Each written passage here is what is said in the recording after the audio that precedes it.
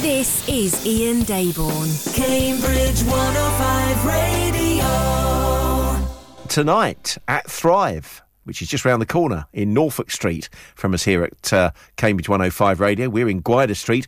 Rachel Hill is performing. She's a very talented singer-songwriter. She's also a producer, and she's got a new song out called We're All Gone. I'm going to play that for you. But before I do, I caught up with Rachel a couple of days ago as she was preparing for the gig tonight at Thrive, and I asked her what people can expect. It's a very kind of intimate show. It's held in the basement, so it'll be just me and an audience of 25 to 30 people. I'm going to be taking everyone through the whole of the album, so it'll be all 9 songs that feature on there.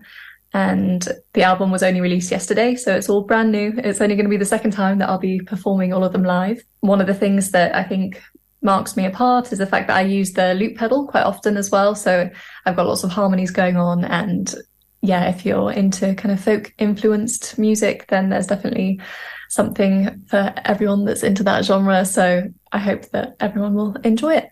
And you've been gigging around, haven't you, promoting your new I have. I've been busking non-stop. Yeah, so I'm quite new to Cambridge. I did study here a few years ago, but I've only recently moved back just to spread the word and kind of make myself known, I guess. I've been out on the streets kind of, promoting the album and just getting to know local musicians and local fans. So that's been really fun. So where might people have seen you busking? My favourite spot is actually at the Grafton Centre, just over the street from Thrive, actually. And I've had a sign saying, "Come along to the gig on the 17th." I love it when kids come up to you and start having a little boogie to some of the songs as well.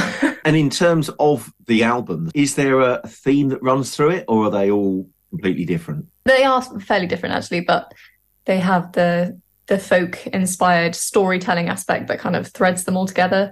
They were all written whilst I was studying at Talyard in London, which is somewhere that provides master's courses in songwriting and production. So it was all kind of written within the same mental space, let's say, and over the course of 12 months. So I hope that it kind of resembles a cohesive body of work. And I'm going to play the song that you're just releasing, the first release from the album, which is We're All Gone, which is a beautiful song. Is there a story behind this song? The reason that it's the lead track on the album is because it's kind of the showpiece for me. It's one of the ones I absolutely adore playing live. I played it on tour quite a lot in the autumn. It's just a really heart-wrenching song, but thankfully not in the song itself, but in real life there is a happy ending, thankfully. But yeah, I still enjoy performing it because it's just such an emotive thing to communicate to people. So I hope everyone enjoys it. I'm sure they will. Let's play it now. We're All Gone, Rachel Hill. I didn't see it coming, but I guess that's the way.